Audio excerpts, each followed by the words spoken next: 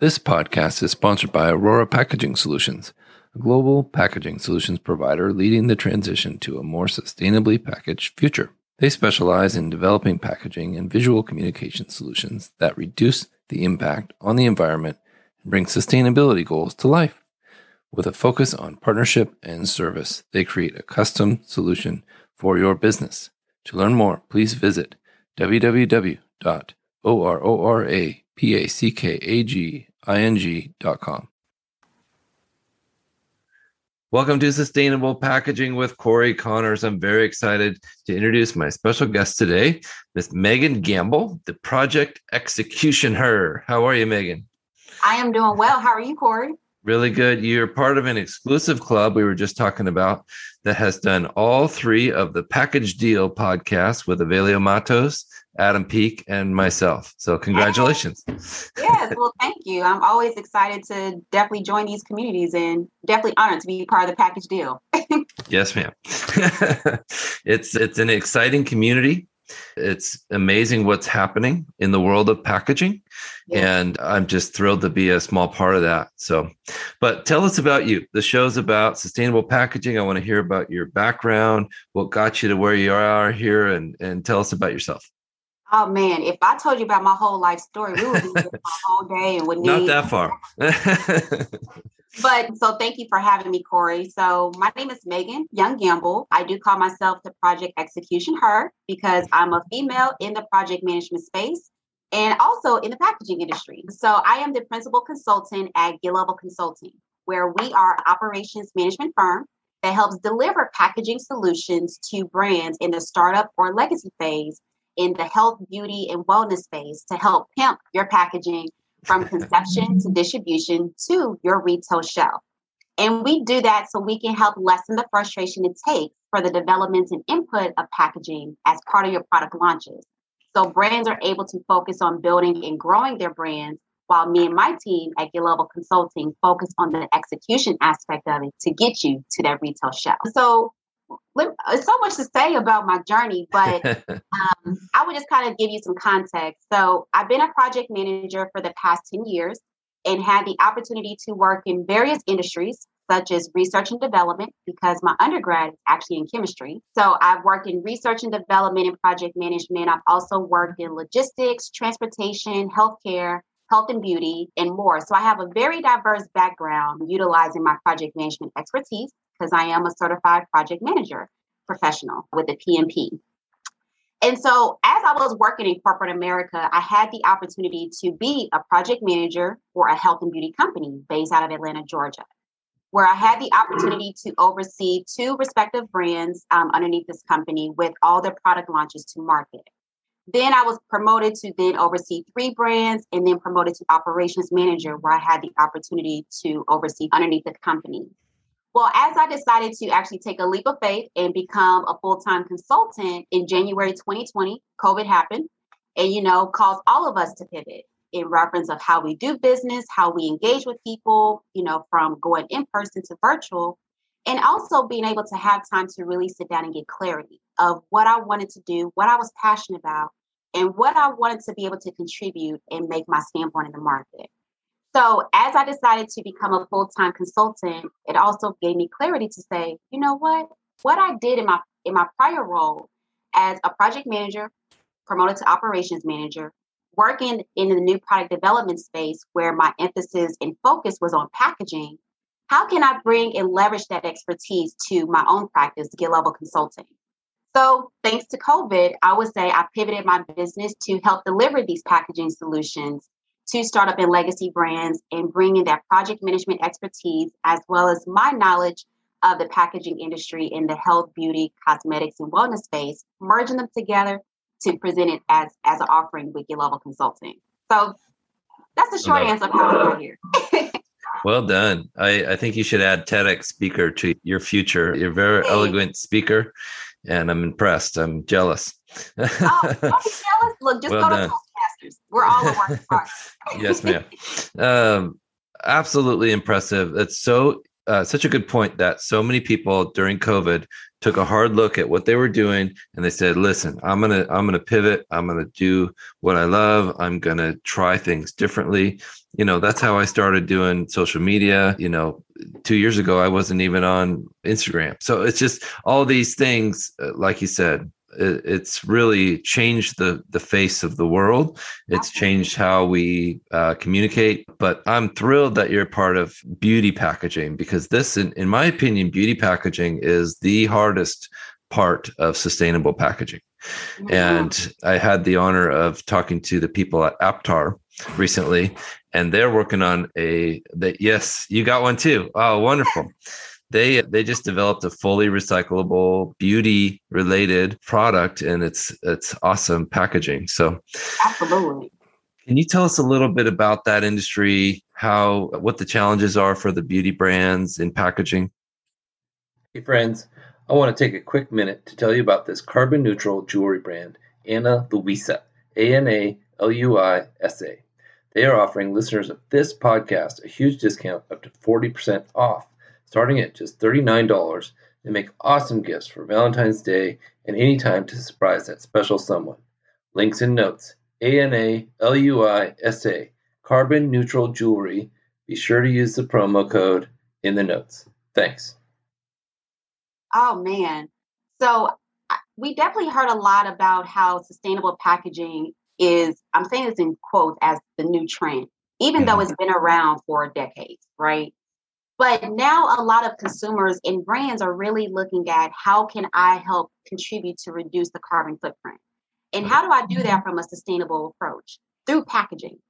And so I would say, with legacy brands, they're already repositioning themselves. So look at Aptar, how they partner with Buoyant Beauty to actually produce a cranberry mask that has a fully recyclable pump, which is unheard of, utilizing monomaterial.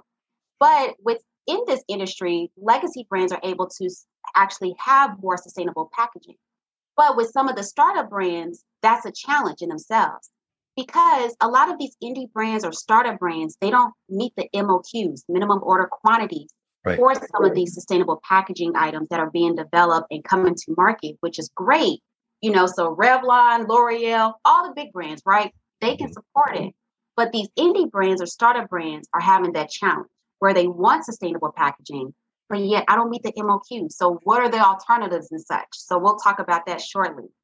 But I would say in reference of challenges in the marketplace is really coming down to, when contract manufacturers, fillers, and even packaging developers and suppliers, as we're looking at this footprint and looking at how we can actually become more sustainable in our approach, a couple things come to mind for challenges that I've noticed within working with my clients.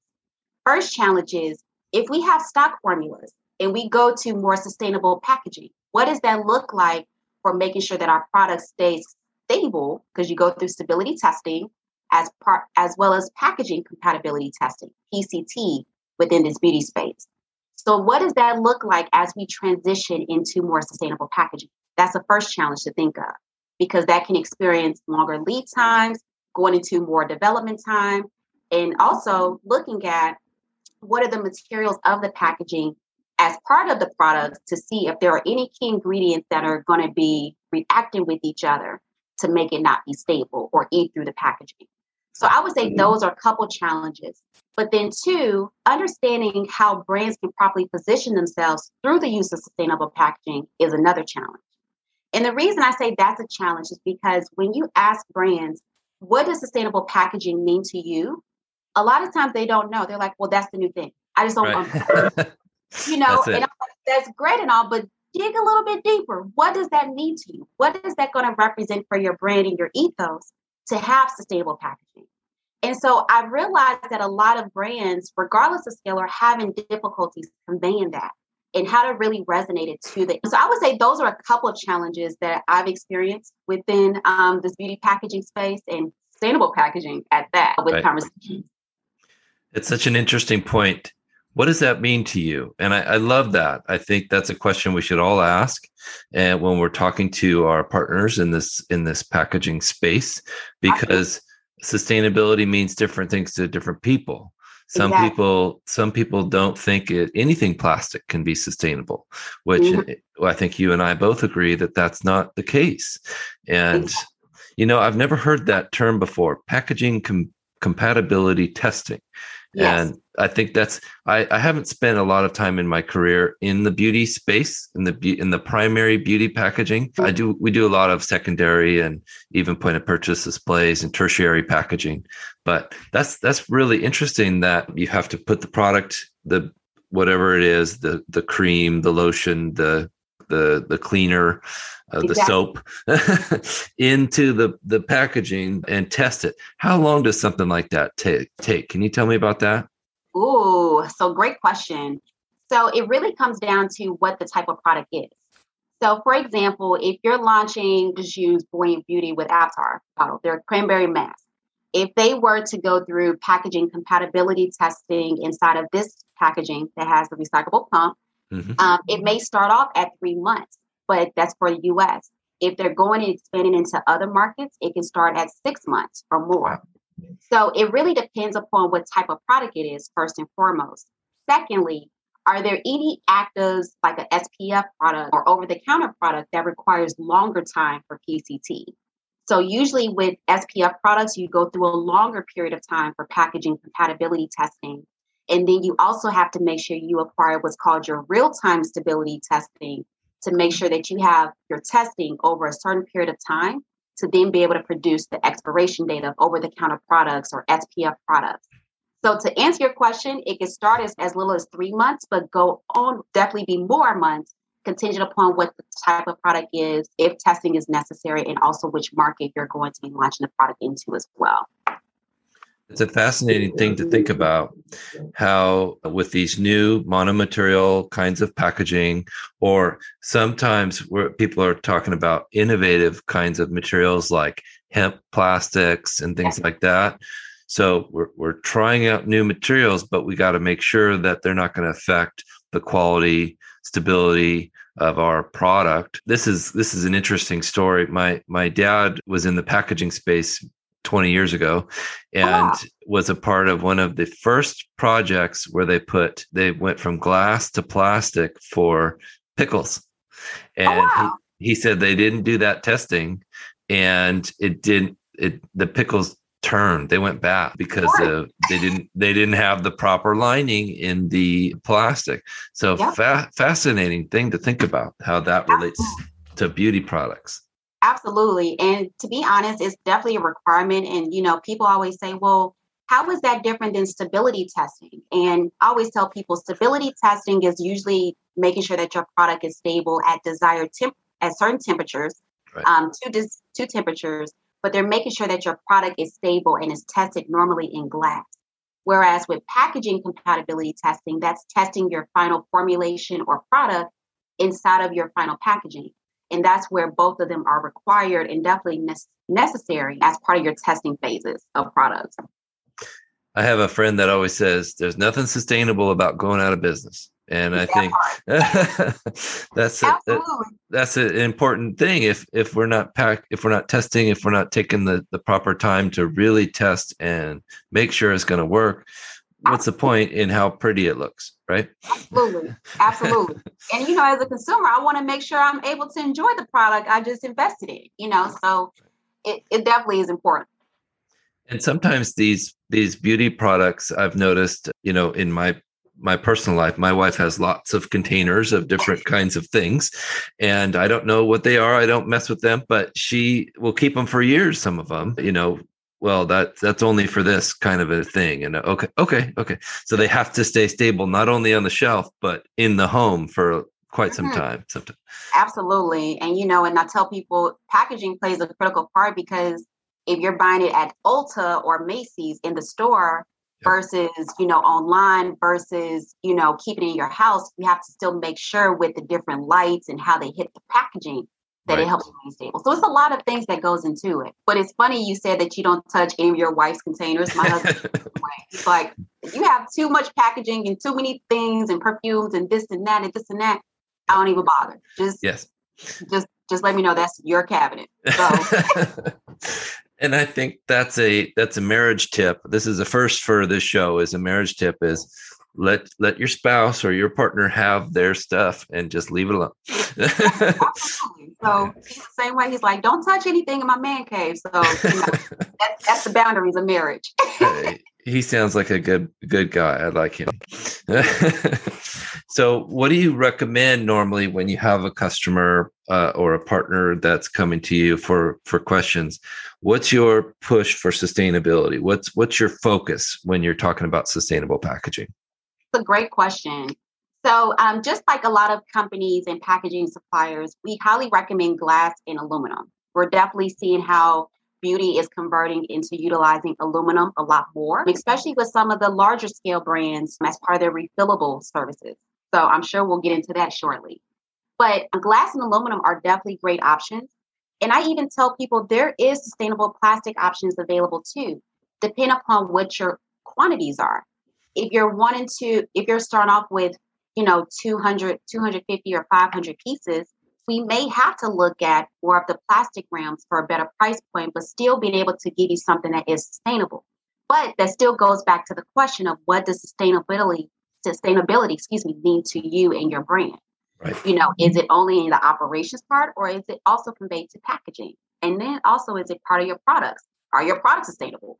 In the ingredients. So that's where that question really comes back to play of what does sustainability mean to you? But for indie brands, startups who have lower quantities, glass and aluminum for sure, because they're definitely great options for those avenues. And even with larger scale, glass and aluminum is definitely being utilized more and more and more as part of that aesthetic and heavy weight to create that luxury feel. But to the point of like Aptar, with their new recyclable pump, plastic is still sustainable. It's about becoming very innovative in the development of it to make it more widespread. So like Aptar's doing a great job on it. Fusion Beauty Packaging, they've definitely expanded their sustainable packaging collection. And a lot more companies that are utilizing plastics as well. So I recommend all three. It really comes down to your quantities that you're launching with, what market you're launching into to make sure that we're also tracking from a regulatory standpoint with information. But then three, understanding what does sustainability mean to you to make sure that we're offering the right solution for the brand. Great points. You always have to think about the full life of the product and where's it going to be filled? How is it shipping? Yeah. And where is it sitting on a shelf or is it just direct to consumer? All of these things apply to every aspect of packaging. Absolutely. Well said. So what do you think about reusable packaging? You mentioned that, and I'm a huge fan. I don't want to skew your opinion, but I think it's got huge potential. It's a great part of the circle of solutions, if you will, for sustainable future of packaging. What do you think? So I actually like the idea of refillable packaging, and we're starting to see it more and more and more. Like, when I went to Costco, now being able to have a recyclable razor cartridge, is something that's really important, for me. And those are things I look at, as a consumer. But even as a service provider, I've realized that it's definitely advantageous because one, to your point, is helping to close the loop and keep it within a circular economy, first and foremost. Secondly, because a lot more consumers are becoming more intentional about the type of packaging they purchase, with the type of products that they purchase, what does this brand represent? Does it align with my values, morals, ethics, etc.? Now being able to contribute to that, with refillable packaging, where I can send you my Savage Fenty foundation in a tube and you just insert it into the base and you can send back your old cartridge to me so I can keep it and reutilize it and sanitize it to possibly put it back into its life cycle is important. So to that point, I think refillable packaging and reusable packaging is definitely great. And we're seeing a lot of great traction on it. Still some work to do, because that goes back to the testing model and all of those things. But I think it's definitely great options. And I think a lot more startup brands are even looking at how they can how to reuse packaging or refillable packaging as well in their models. So utilizing glass and giving incentives to their consumers to return, the glass packaging or the glass jar back to the main consumer, back to the headquarters of the brand. As for doing so, I'm giving you an incentive. So they're trying to be similar to TerraCycle, but doing it on a much smaller scale, So I think it's definitely coming around for sure. We're definitely seeing great traction. Some areas of improvement, but that's where it really comes down to knowing your quantities, the market, type of product you're doing. Has it been tested in that type of product? If you are shipping it as a refillable container, and more. So it's still a little bit of work to do, but I think it's definitely gaining great traction for sure. Yeah, great points. I had a customer come to me a few months ago and say, I want this new bag to be at least 60% post-consumer recycled material. And I can't remember that happening, years past with that customer. They're having a global initiative. They said, we're going to be sustainable with our packaging, period. Mm-hmm. And make sure that this bag is not only high PCR, but also recyclable again, or reusable, of course. But it's exciting to see this stuff, isn't it? It's like it gets me going. I'm like so happy about it. I know it. Like I'm one of those like geeky, nerdy people that's like, oh my gosh, like this makes me so excited to actually see this. And like seeing articles like on Pack World, how they talked about the degree deodorant, mm-hmm. and how it's functional for for individuals who need to read Braille, on the deodorant and such, and ways of being functional. So to that point, it's a lot of great traction being made in this space. And also not only for recyclable and repurposed for reusable space, but also functionality to make it more readily available to more consumers as well. That's amazing. You mentioned you're from Atlanta. Are you a Braves fan? Am I a Braves fan? I go to a couple games. Good. It's good to see them playing well.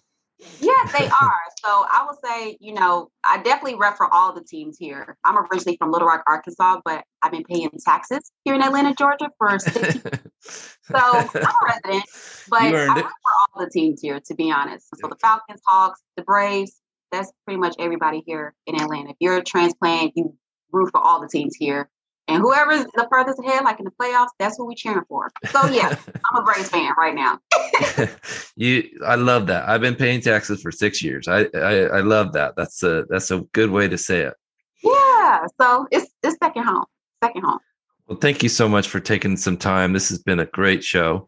What's the best way for people to get in touch with you and your company? Absolutely. So you can actually find me on LinkedIn, Megan Young Gamble, Gamble, like you're in Vegas. So you can find me on LinkedIn there to connect with me. Please do so. I welcome it. You can also visit my website, www.getlevelconsulting.com to learn more of our services and offerings to startup and legacy brands.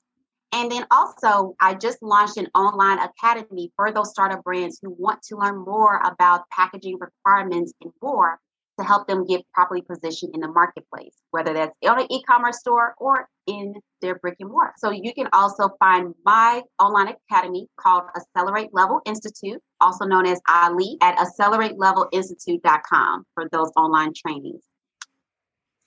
That's amazing. Two websites. Yes.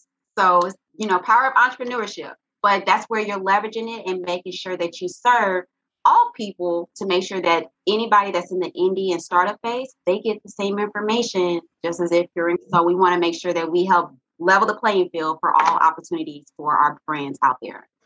It's such a common question, and such a great way to put that is people coming to us all the time. How do I find, where's all this information? Where do I find the answers to these really difficult questions? And so I love that you've got your getlevelconsulting.com and your other website. We'll put both of those in the show notes. So people listening, you can just click on those links. And I'd like to thank Landsberg Aurora for your sponsorship of this podcast. And please, if you're listening, please take a minute to share it with your friends, give us a review, make sure you go check out Megan Gamble and on LinkedIn. And thank you so much, Megan, for your time. We really appreciate it. Yes, thanks for having me on Sustainable Packaging Podcast. Thank you. This episode is sponsored by SpecRite, the first purpose-built platform for specification management. So much has changed when it comes to packaging, and there's a new book to help you stay ahead of the curve, The Evolution of Products and Packaging, written by longtime packaging executive Mr. Matthew Wright helps you unpack industry trends and explains how you can use data to drive packaging, innovation, and sustainability.